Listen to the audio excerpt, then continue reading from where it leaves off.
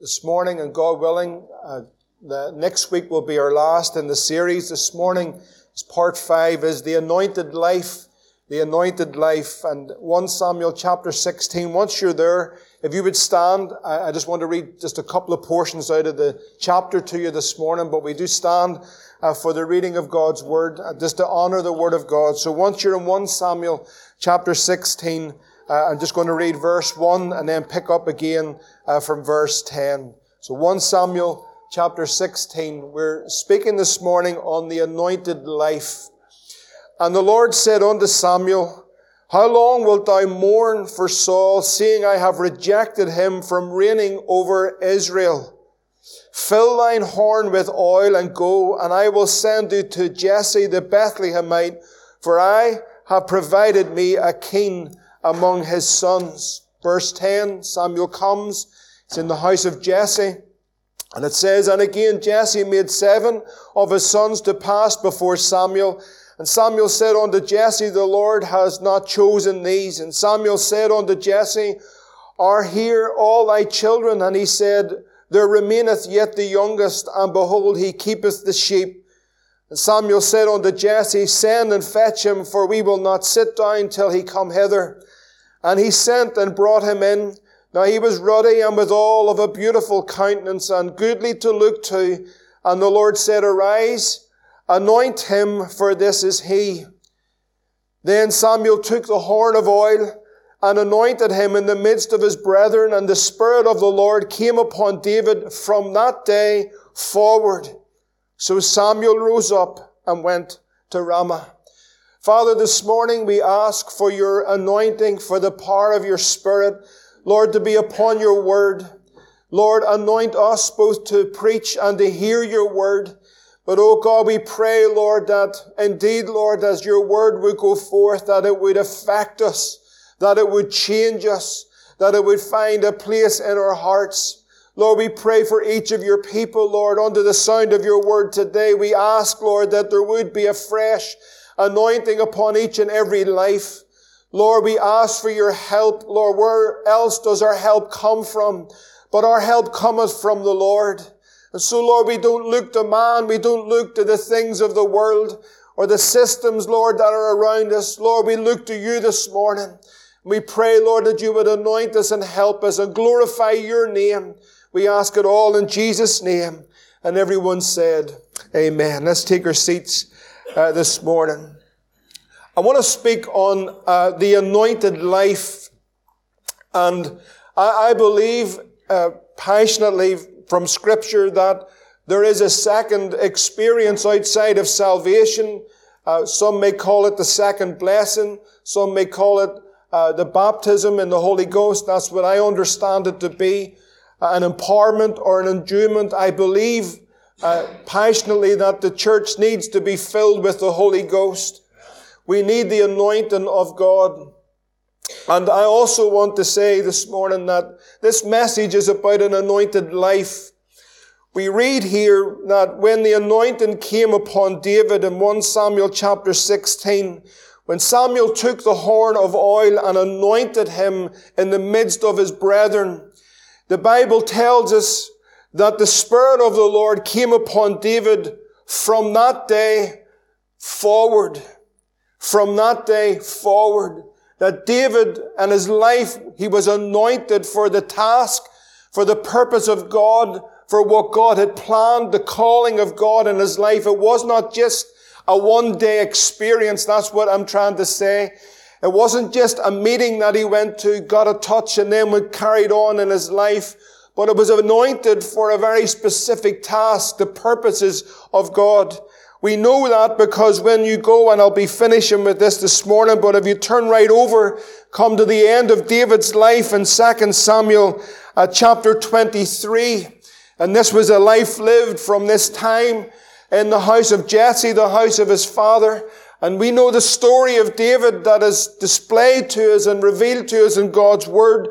But in 2 Samuel 23 verse 1 it says, "Now these be the last words of David." This is him at the end of his life. We've come from the sheepfold right through to the king of Israel, right through to the very end of his life. And these are the words of David, David the son of Jesse. But the Bible says, "And the man who was raised up on high, the anointed of the God of Jacob," they call him the sweet psalmist of Israel. Here he is, a life that is anointed for the service of God. I believe that in the days in which we're living, because we know of the times, we're not ignorant of those things here in this church. We know our eyes are open to the days in which we're living in. We see the prophetic calendar, as it were, being revealed in our time, and we are against principalities and powers. This is much of what this series has been, and the wickedness and so forth. But I believe that every one of God's people need the anointing of God to live their life for God, whether that be in the office, whether that be in the hospital, whether that be as a teacher, whether that be as a husband or a wife or a father or a mother. Whatever ministry God has called us into, we need an anointing upon our lives. We need the anointing of God in order that we might serve God and fulfill His purposes. This is something that's beyond just something that will happen in an hour in a meeting. But this is actually God bringing His purposes and His calling and His plans into the hearts of His people in these days. And that God would anoint the saints of God, the people of God, that you can stand in your workplace. You can stand even though we're surrounded by the powers of darkness and hell and all the wickedness that is rising, but that there's an anointing upon your life and my life, in our homes and in our fellowship and out on the streets and in our workplaces, that we are the people of God and we have an anointing upon our lives to fulfill the purpose of God. It is a life that is surrendered. It is a life that is consecrated. It is a life that is yielded. It is a life that is all on the altar for God. It is a life that is sold out. And rather than so often we're thinking of just a meeting and something happens and then we carry on just in the old ways of our own flesh and our own strength, I believe that God wants us an anointing upon our lives, that we are going to live for God. We're going to shine for God. There's going to be oil in our lamps in these dark days for the Lord Jesus Christ. The life of Christ was anointed. It was an anointed ministry. It was an entirely anointed ministry. If you turn over into Luke chapter 4, we read there of this life that the Lord lived. His earthly ministry was a life that was anointed. In Luke 4:16, it says that He came to Nazareth, and there where he was brought up, as it was custom, verse 16, and he went into the synagogue on the Sabbath day and stood up to read, and there was delivered him the book of the prophet Isaiah. And when he had opened the book, he found the place where it was written, "The Spirit of the Lord is upon me." This is the same Spirit of the Lord that came upon David. This is the same anointing that came upon the Lord. And he opened the book and he found the place and said, "The Spirit of the Lord is upon me, because He's anointed me to preach the gospel to the poor. He sent me to heal the brokenhearted, to preach deliverance to the captives, the recovering of sight to the blind, to set at liberty them that are bruised, and to preach the acceptable year of the Lord." The anointing of the Lord was upon Jesus to preach the gospel, to bring hope to a broken world, men that sat in darkness, hopeless, without hope. And how much more today do we need the anointing of God upon our lives for a world that is broken? We know that the anointing is the Holy Ghost coming upon the Lord. In Luke chapter 3, if you go back the chapter, we see there at His baptism when He came up out of the waters, Luke 3:21. It says, "Now when all the people were baptized, it came to pass that Jesus also being baptized, praying," the Bible says that the heaven was opened and the Holy Ghost descended in bodily shape like a dove unto Him, and a voice came from heaven which said, "Thou art my beloved Son, in Thee I am well pleased." Tells us in Luke chapter 4 in the opening verse that Jesus, being full of the Holy Ghost, returned from Jordan, was led by the Spirit into the wilderness. Here we see an anointed life. An anointed life is led of the Spirit. An anointed life is full of the Spirit. God leads, God teaches, God instructs. A life that is under the anointing is under the influence of the Holy Spirit. She lives under the instruction, led by the Spirit of God. If we're led by the Spirit, we'll not fulfill the lusts of the flesh. An anointed life produces the fruit of the Spirit. The character of the Lord Jesus Christ is evident in that life. How much this world needs to see Christians, people who love the Lord, who are under the influence of the Holy Spirit. The character of Christ is seen in them, and they're instructed, they're taught by, and Christ is seen in their lives. The Holy Ghost will manifest the Son in these vessels. That is to be filled with the Holy Ghost. In Acts chapter 10, it tells us there, that one verse that we know well, that God anointed, 10 and 38, that God anointed Jesus of Nazareth with the Holy Ghost and with power, who went about doing good and healing all that were oppressed of the devil, for God was with him. The anointing of God, the Holy Ghost, upon a life that is separated, a life that is consecrated, a life that is surrendered. The anointing did not end with the ministry of the Lord Jesus Christ, but in that upper room, there was 120 people 2,000 years ago that were all filled with the Holy Ghost. And they functioned under the anointing. It was not just the initial meeting, and I believe in the initial meeting, but I also believe it's a life lived under the anointing. Paul was a man that was separated to live that life, and God has callings and purposes and plans for His people, for us as individuals, but those plans and purposes can only be achieved if we live a life under the anointing of God. And more so in the days in which we're living, we need the power of a living God to be in amongst the people of God. We need to see a reality of God in these days of such despair and brokenness and darkness. But thank God that there is an anointing that we can come and we can know in our lives. But it is lives that are consecrated and surrendered and yielded to the Lord.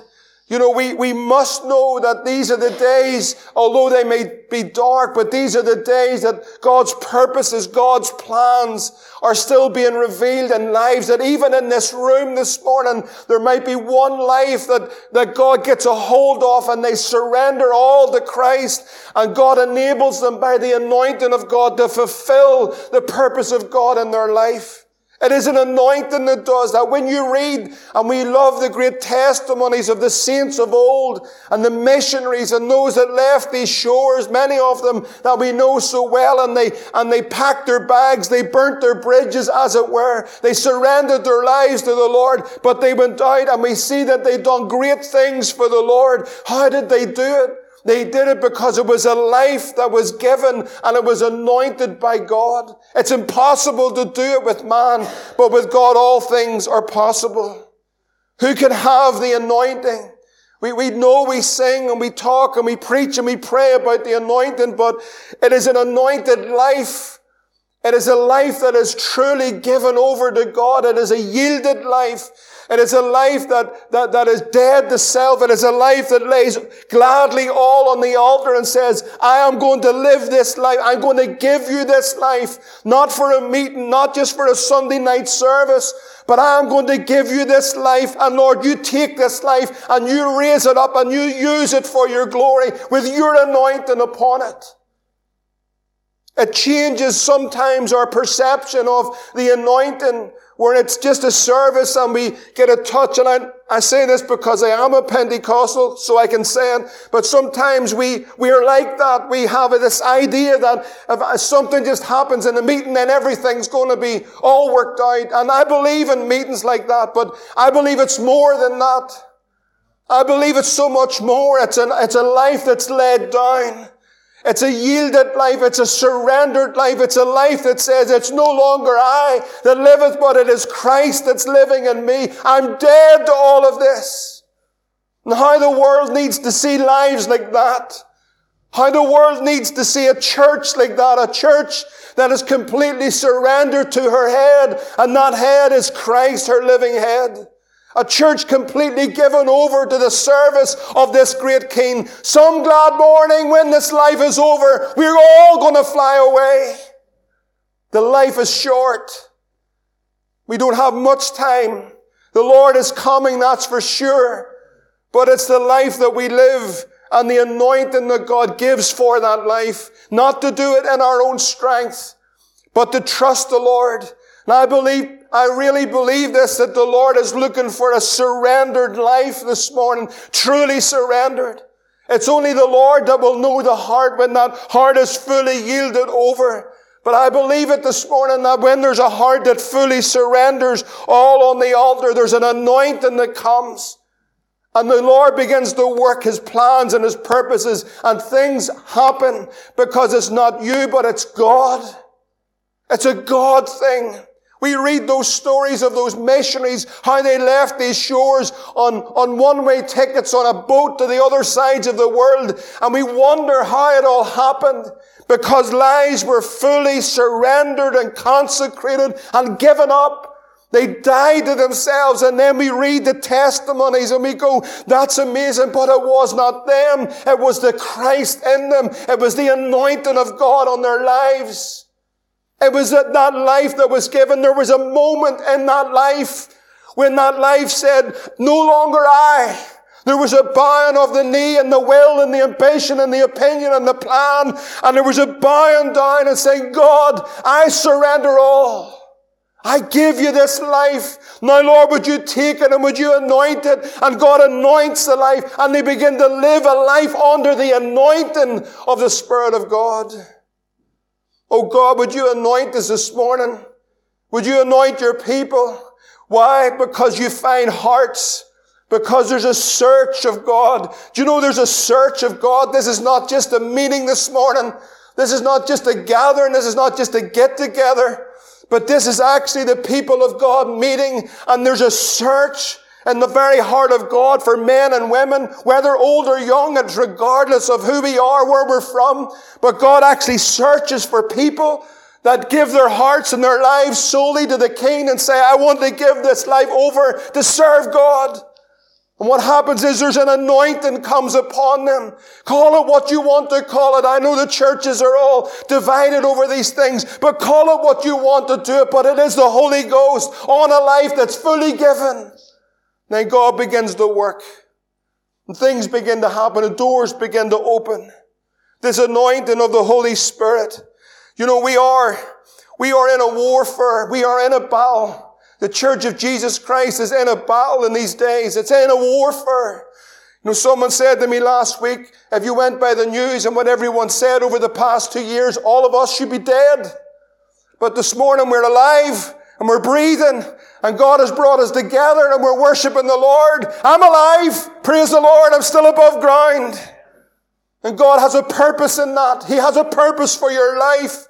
God has a purpose and a plan for His church today, regardless of what man has done and what they've said. God's got a plan for His church. His church. And He's looking for a people. The calling of God. The surrendered life. Not partial surrender, but a full surrender, a sweet surrender, and an anointing for the calling of God. An anointed life. An anointed life.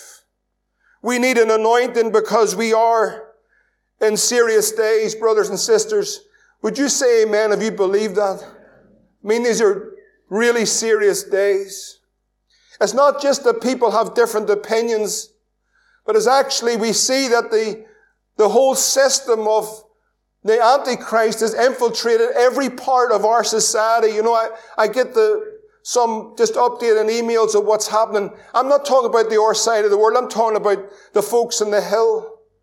I'm talking about those committees, the abortion, the banning of the gospel being preached anywhere near an abortion clinic. People standing, pleading. They're going to put a protection around that. You'll be prosecuted as a believer for giving out tracts anywhere near an abortion clinic. Those committees won't even let, listen, this is true. They won't even let anyone from the pro-life actually come and give an argument or a presentation of what we believe. It is all sewing up. This isn't Stormont. This isn't across the world. This is here. How the whole system has been infiltrated with a liberal mind. But it's not just a liberal mind. It's an antichrist mind. That's what it is. And what's God looking in the midst of this? He's looking for people. He's looking for men, as he's always searched for men and women to stand for Christ, to be a voice in the wilderness under the anointing of God. You know, we read often that great Psalm 23. We often read it at the deathbed of loved ones or at funerals, but you know, it's so powerful. The Bible tells us in Psalm 23, we often read that verse, yea, though we walk through the valley of the shadow of death, I'll fear no evil, for thy rod and thy staff, they comfort me. And then it says in verse 5, now preparest a table before me in the very presence of mine enemies. You know, brothers and sisters, no matter how dark the night is or what the church is going to face, I believe that we'll face persecution in this country for the sake of the Lord Jesus Christ. But I want to tell you that there'll be a table even in the presence of our enemies. That God prepares a table for us. You're going through battles, you're going through trials, you have difficulties in your home or in your workplace. There's opposition. Can I tell you something? Listen, there's a table prepared for you in the midst of your enemies. That table, of course, is so wonderful. I meditated upon it yesterday. I was sharing with Nikki, but that table is the cross of Christ and the provision of the Lamb that was on the cross. That you can draw from that Lamb this morning. That Lamb is Christ, the Lamb of God. That in the midst of all the troubles and trials, there's a table for me, even in the midst of mine enemies. And then it says these words, thou anointest my head with oil. There's an anointing. In the midst of all of this, there's anointing. There's an anointing upon the head with oil. And then what does it say? On our cups. What happens to our cups? Our cups run over. Are these just words?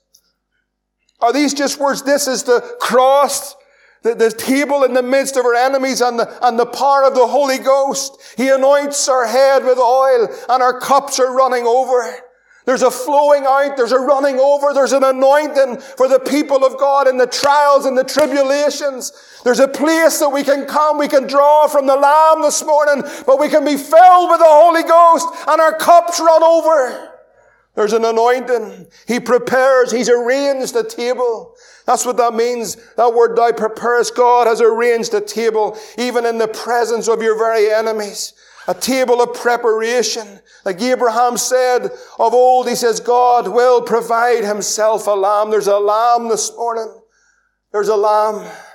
But He anoints our head with oil. There's an anointing. How many minds need the oil to flow on their head? How many minds this morning need to be cleansed of the thoughts and the lies of the enemy? This is a warfare. This is a battle. This is very real. There are so many that are being bombarded in their minds. Troubled in their mind. I'm talking about believers. Troubled in their minds. The lies of the wicked one. The lies of the enemy. The fiery darts. Paul calls them the fiery darts. The fiery darts that come to penetrate into the mind. And if they lodge, then we begin to feed on them. And then they bring us into a place of strongholds. But there's an anointing. And the anointing destroys the yoke. The anointing of God. How many people need the anointing to flow from their head, to flow down, to cleanse them, to set them free from the powers of darkness?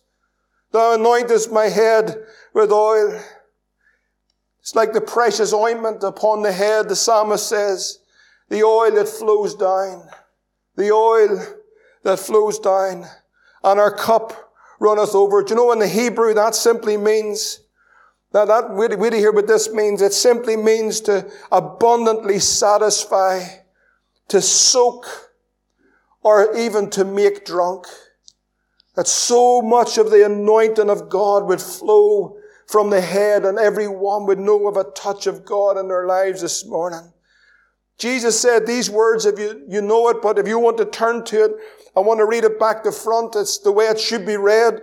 In John 7:39, I'm going backwards. I'm not dyslexic, I'm just reading it this way so you can understand it. But John 7:39, Jesus said these words, "This spake he of the Spirit, which they that believe in him should receive, for the Holy Ghost was not yet given, because that Christ was not yet glorified." Verse 38, "He that believeth in me, as the scripture said, out of his belly shall flow rivers of living water." Verse 37, Jesus said, "If any man thirst, let him come unto me and let him drink." You see, this is the Spirit of God. How much so many believers today need a touch of God, need the power of the Holy Spirit. "My cup, thou anointest my head with oil, my cup runneth over." We need the power of the living God. We need God to touch our lives afresh this morning. We need an anointing upon our lives. We need an anointed life.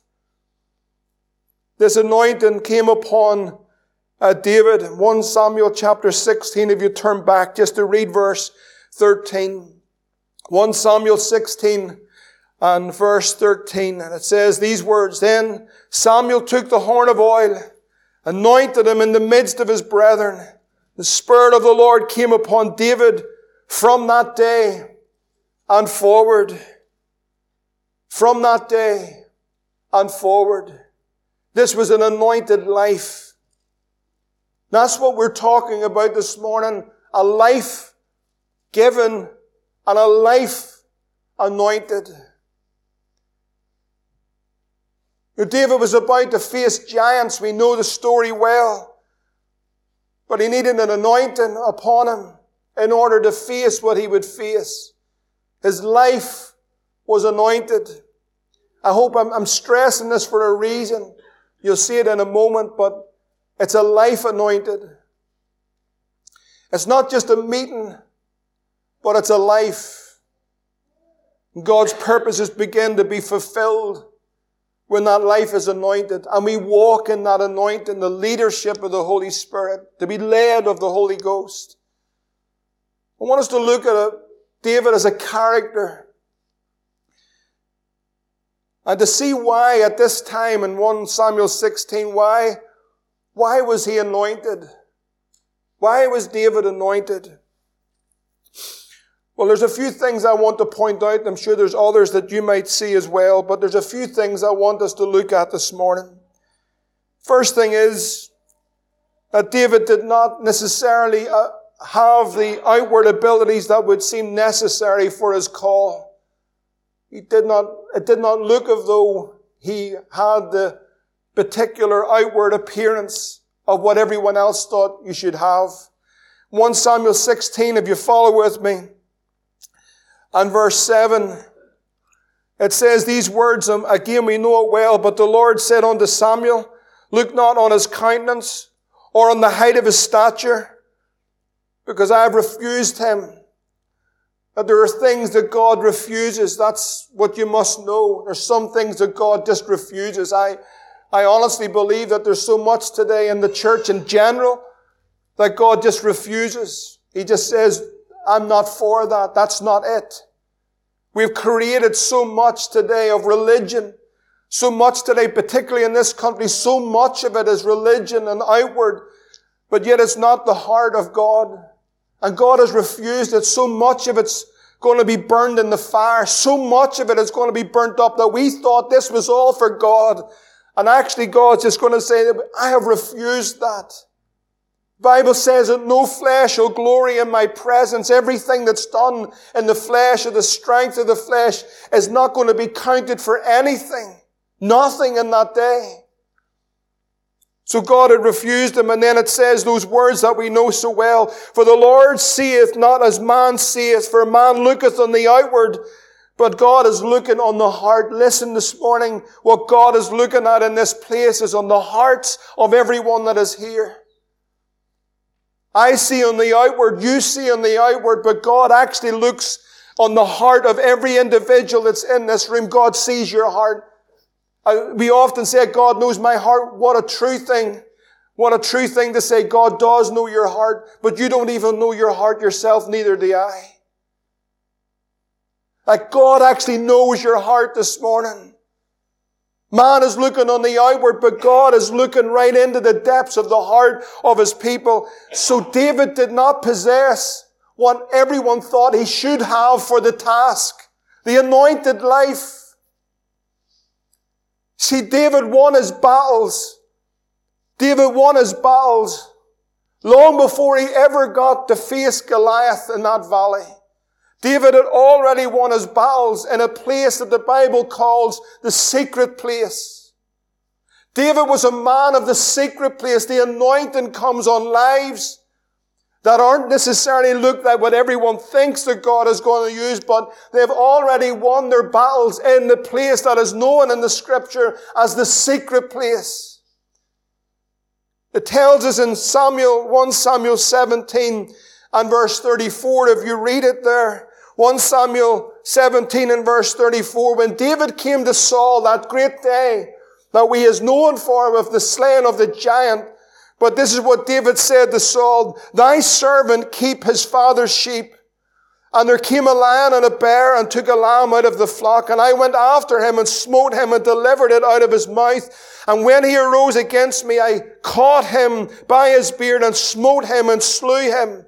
In verse 37 it says, David said, the Lord that delivered me out of the paw of the lion and out of the paw of the bear, he will deliver me out of the hand of the Philistine.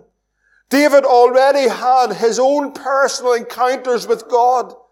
He had his own testimony of that secret place with the Lord. He knew what it was to pray, to seek God, to spend time with God. This is an anointed life. Today it seems so cheap and so shallow that it just happens at a click of a finger. It doesn't. There's a preparation, there's a vessel, there's a heart, there's a desire, there's the dealings of God in the life. God's dealing with people in this room. He has been for a number of months and even a number of years of bringing them to a place of a full surrender. And it's more than just a song on a Sunday morning, and thank God for that, but there's a heart that God has been dealing with for so many years, and there's a wrestle, and there's a picking up, and there's a laying down, and sometimes there has been the thought of laying everything down, but we've picked it up again, and there's the dealings of God, and God's working. And there's a secret place. All the battles of our lives are not won on a Sunday service, they're won in a place that's known as the secret place. There's a place with God that we're shut in, where God deals with us. Is your secret place a ritual or a reality? I've said my prayers, I've done my thing, I've blah, blah, but has there been a reality of change in your heart? Has God dealt with you? Has He dealt with the issues of your life? Are you more like Christ? Has there been a wrestle like Jacob? And wrestling through to the break when God deals and touches us and changes us for life. You see, it's more, friends. The Bible says, if you turn over into Psalm 91, you know the Psalm very well, but it says these words. You see, the key in it is in the first verse. Psalm 91, the key to everything else is in the first verse. We quote the other verses so often, but it's the first verse that's the key. He that dwelleth in the secret place of the Most High shall abide under the shadow of the Almighty. I will say of the Lord, this is a man that's in the secret place. This is a woman that's in the secret place, shut in with God. I can say of the Lord that He's my refuge and my fortress. Why could he say it? Because he was in the secret place. He's my fortress, my God, in Him I will trust. I will trust my God. Surely He shall deliver you from the snare, the entanglement, the entrapment of the enemy, and from the noisome pestilence. He shall cover thee with His feathers, under His wings shalt thou trust. His truth shall be thy shield and buckler. Thou shalt not be afraid for the terror by night, nor for the arrow that flieth by day, nor for the pestilence that walketh in darkness, nor for the destruction that wasteth at noonday. 1,000 shall fall at thy side, 10,000 at thy right hand, but it shall not come nigh thee. The secret place is why David could say these words. The psalmist could say, I'll not be afraid of the terror by night. Has it not shown us something that in these last few years that the secret place has been abandoned by so many? the pestilence, the plagues, the judgment of God on our nation, and the church is petrified. The secret place has been abandoned because the Bible says, He'll cover me with His wings and from the noisome pestilence. David was a man. This is the anointed life. David was a man of the secret place. He was a man that when you looked upon him, most of the people would say, I don't think God would use him. He doesn't look the part. He doesn't dress the part. He doesn't speak the part. But you see, God looks in the heart. Not only that, but David was a servant of the Lord. He was a servant. 1 Samuel 17 verse 34, we read it just a few moments ago, but just the opening line actually tells us a lot about the servant of the Lord. David was speaking to King Saul and he said, thy servant kept his father's sheep. That tells you so much about David in a few words. He was a servant of the Lord. He kept his father's sheep. Do you know what that means? It simply means that he brought the sheep to a place where they could graze. That's what it means. He brought the sheep to a place where there was good feeding. He was concerned for others. He was a servant. You know, we've read already this morning, 1 Samuel 16. Samuel took the horn of oil. I want to say a few things just about this. When Samuel, the prophet came to visit your town, it tells us this, the elders would speak. They actually began to tremble. The prophet would come with the word of the Lord, so the people would tremble. Have you come in peace? What type of word have you brought from the Lord? Is it a word of peace? Is it a word of judgment? And so actually when Samuel would come to visit the town, the whole town was awakened to the reality that the prophet of the Lord was here to bring the word of the Lord. I don't know how I could do this to bring some type of thought that what that would be like for us. But the only person that I could possibly think of, he's gone and go home to be with the Lord. But it's like me saying this morning, brothers and sisters, we have a special visitor this morning. He's dead and gone, but Brother David Wilkerson's going to come and preach here. And he was a well-known, he never said that he was a prophet, but he prophesied, and he was a worldwide known speaker and respected man of God. And so if I said that this morning, I would think that there'd be a few straight backs and they would stop biting their nails and falling asleep, and everyone might waken up and say, well, it's David Wilkerson, or it's the prophet of the Lord. And maybe you were going to take a morning off, but because you heard the prophet's coming, you're going to be here. And we'll all look our best and we'll sharpen up a little bit and say, the great prophet of the Lord is coming to deliver a message. That's the type of mindset that there was when the prophet of the Lord was coming.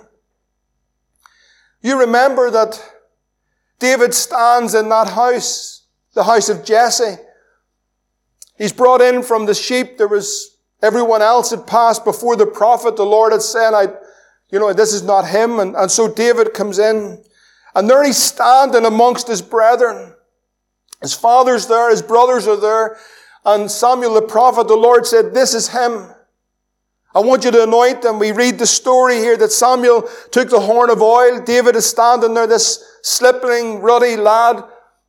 And he begins to pour the oil over his head. The oil is a symbol or an emblem of the Holy Spirit. We have emblems this morning of the bread and the juice. We took the bread. The bread is nothing in the bread. It's just bread.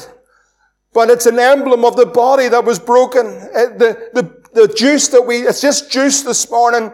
But the juice that we drank is an emblem of the blood of Jesus Christ. We believe in that blood this morning.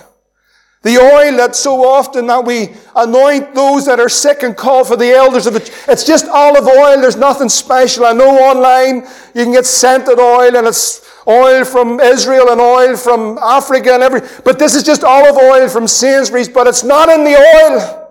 It's not in the bread, and it's not in the juice. It's the symbolism of it all, that there's power in the blood of Christ that cleanses from all sin, that his body was broken, but there is the oil. There's the oil. And Samuel stands and he begins to pour the oil over David's head. And the Bible tells us that the Spirit of the Lord came upon him from that time and forward. He was anointed. His life was anointed. You turn over into 1 Samuel chapter 17, verse 17. This is a bit strange. Because the brethren now have gone out to war. The brothers are out at war. They've got the armor on. We know that they're in that trench. Goliath's coming out every day. Is there no one? In Israel, we're living in unbelief. It's much like the church today, in unbelief and fear and in the trench. Yes, we've all the armor, we've all the facilities, we've all the modern technology, but we're living in trenches when the enemy is rising.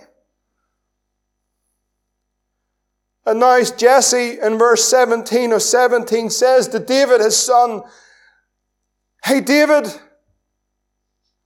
would you take this portion of corn? Would you take these 10 loaves? Would you run to the camp of your brethren? Would you take these 10 cheeses to the captain of their 1,000 and find out how the brethren fare and take their pledge?" Listen just for a moment. This is the man that's just been anointed. The Spirit of the Lord has come upon him. He's anointed to be king. God had a plan and a purpose for his life. He was anointed amongst his brethren. The whole town of Bethlehem knew the prophet of the Lord has come. He's taken David. Little David. David? Yes, little David that minds the sheep. He's taken David. He brought him into the house. He poured the oil over his head. He's anointed him, and the Spirit of God came upon David. Jesse says the next day, "David, listen, I need you to do me something." "Yes, Dad, what do you want me to do?" "David, would you get, that ephah was 40 liters of parched corn. 40 liters, that's what it was. That's 40 liters. 40 liters is a brave. That's not, you're not going to just run up and down the stairs 5 times and not feel it. 40 liters worth of corn. And here, by the way, David, would you take these 10 loaves? And David, by the way, would you take these 10 blocks of cheese? Would you just run up to the battlefield there, find out how your brethren are doing, give them the corn, give them the loaves, give them the cheese, find out how they're doing, take their pledge, that means get their report, and you come back down to me and tell me how everything's going." Hold on a second, but David, you're the anointed one. I can imagine it happening today that because we're in a different age, I can imagine it happening today. Someone saying, "Do you not know I'm anointed? You're asking me to carry this. Is there nobody else can help? You want me to bring these 10, but I've just been anointed. I'm chosen of God. I'm the anointed one. The Spirit of the Lord's upon me. I've just been anointed in my Father's house. Like I'm the guy." That's what most of the charismatic movement and Pentecostal movement has become. That's what it is today. Nobody knows what it is to serve. See, David missed the moment. He could have missed the moment if he had had the mindset of the 21st century church, because it was a divine moment, because he was willing to serve in the small things. That was a divine day in his life when he went with the loaves and he's struggling up the hill with the 40 liters and the 10 blocks of cheese, and he sees all of the church in the trench, and he's there to serve his brethren. But that day was a divine day because David was willing to serve. To serve. And I've seen it all. You've seen it all too. All the prophetic conferences and all the calling out and all the big things. I'm not saying it's all nonsense, but friends, the most of it is. Because the anointing upon a life will cause a man or a woman to know what it is to serve the body. Oh, I'm anointed. Step aside. Put the lights up. I've got the anointing. I'm called. Hey, David. Yes, Father. David, would you do me something? Yes, Father. He had a heart that was willing and obedient. Would you do me something, David? Yes, Father. There's 40 liters there, weight of corn. There's 10 loaves. There's 10 blocks of cheese. Would you take all that up? Father, I'd be willing to do that. And friends, because David was willing to serve, there was a divine day in his life that we sing about, that we preach about, that we teach our kids about. We act this out with our kids. When our kids were small, we used to do David and Goliath in our room, and they used to love it. And I obviously was Goliath, I wasn't David.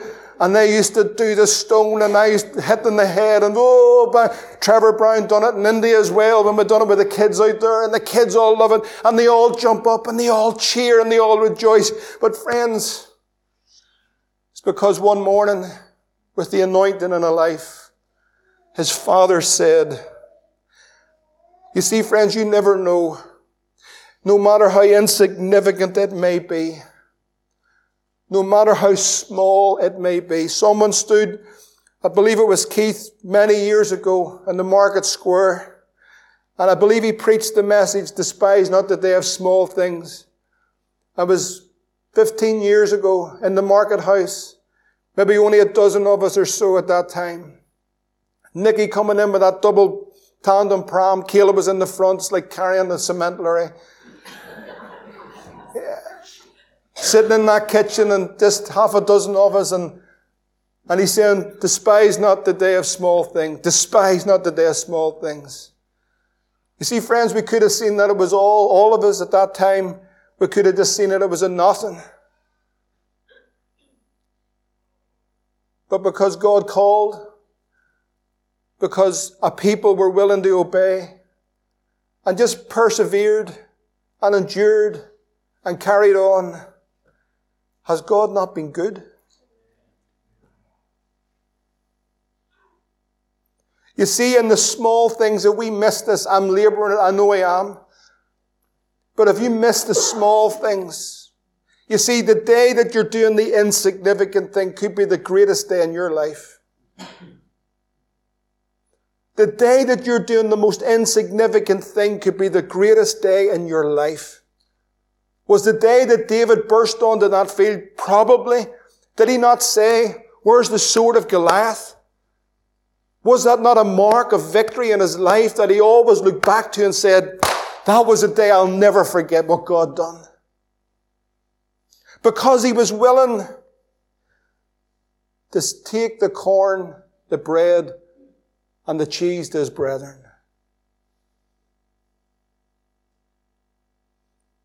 The Bible says we're to do all things without murmurings and disputings. Lord, help us. Lord, help us.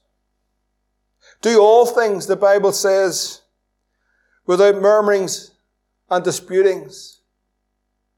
Do everything without murmuring. Everything without murmuring. The Bible says do everything that you do. You hear me this morning? Everything that you do. I know nobody murmurs, it's only me, right? Everything that we do, we're to do it without murmuring. Everything that we do. I tell you, friends, there's some murmuring.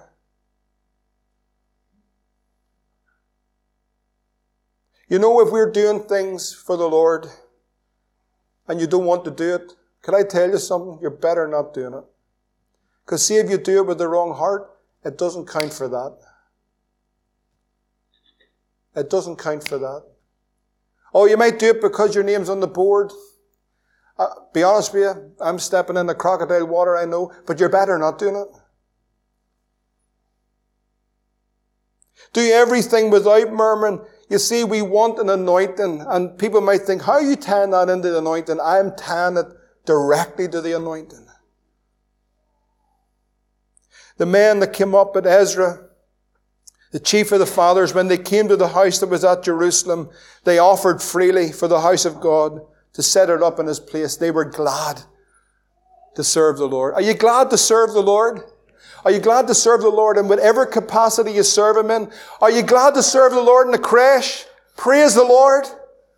I know what someone's saying in their heart, he's never done it. I have no problem doing it.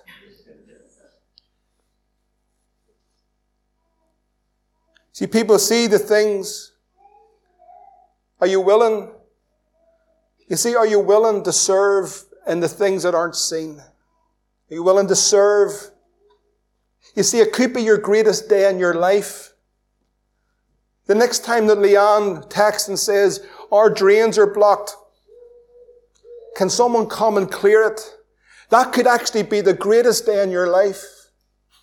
That could be the moment that while you're doing that, you could meet some poor sinner in that alleyway and you have an opportunity to point him to Christ.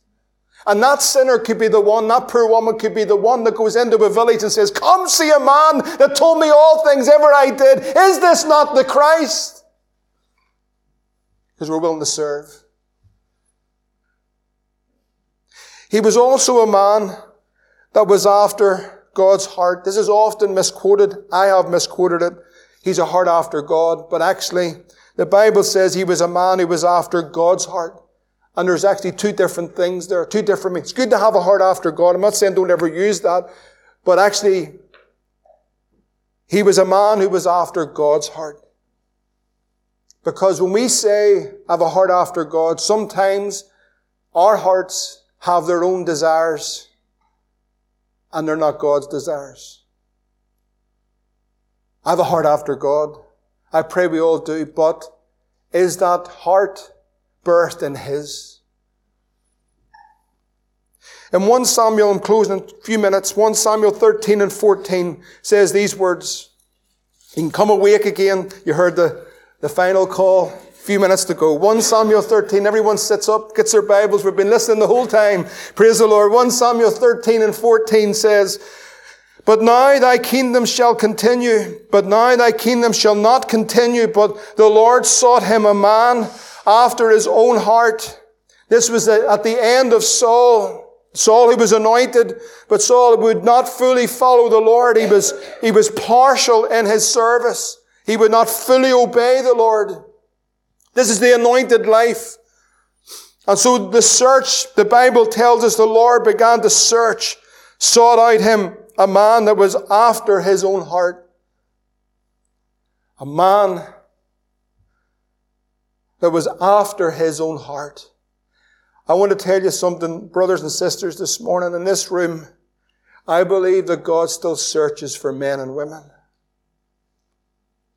I believe that the searchlight of God is in this room this morning, that God is searching for men and women who are not after their heart, but after His heart. This is the anointed life. In Acts chapter 13, we read there in verse 22 that the search ended in success.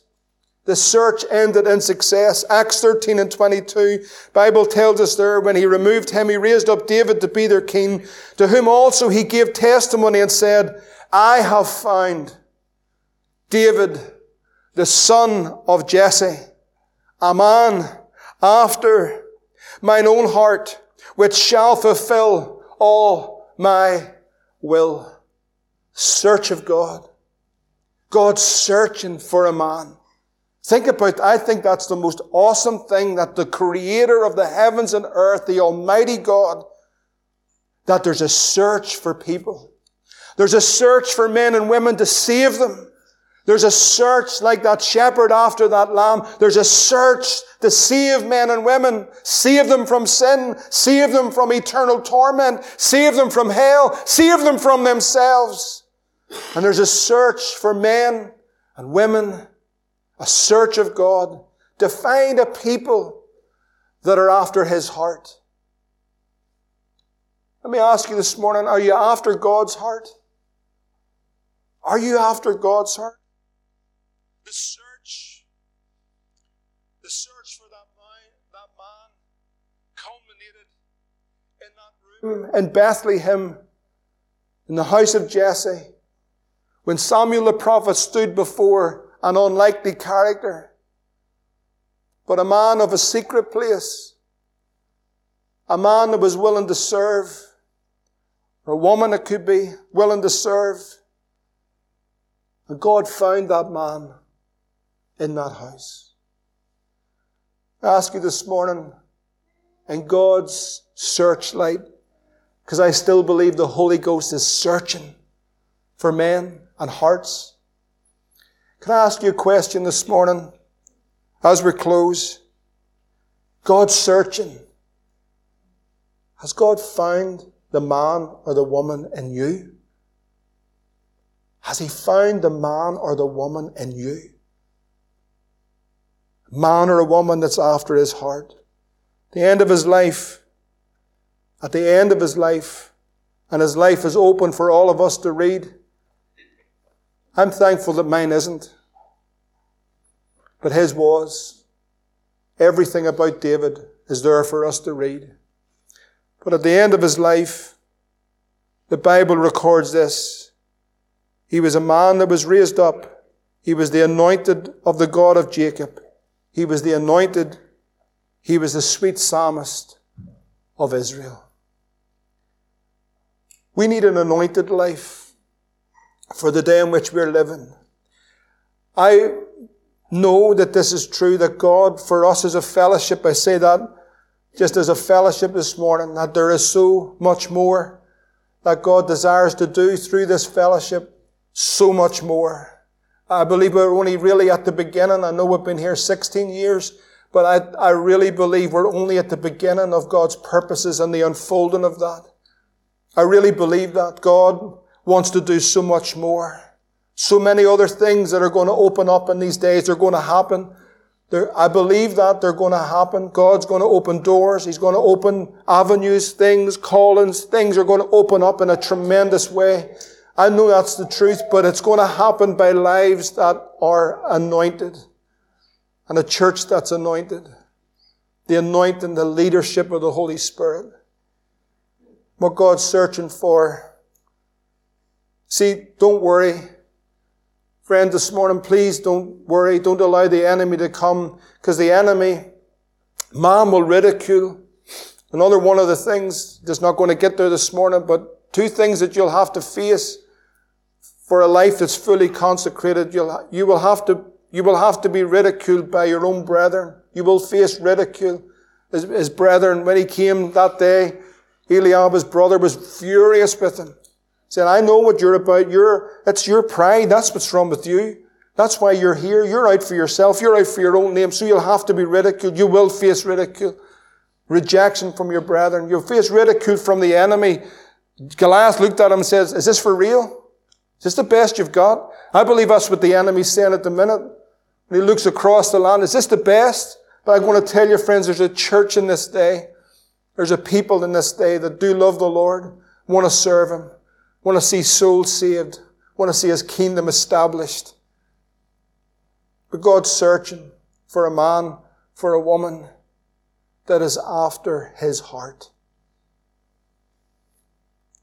Has He found that man or woman in you? Has He found them in you? Don't be thinking anything else, but are you available to give that life over to the Lord fully for that anointed life? That anointed life. That's what the world needs to see. God's searching. Has He found it in you this morning? Let's pray together.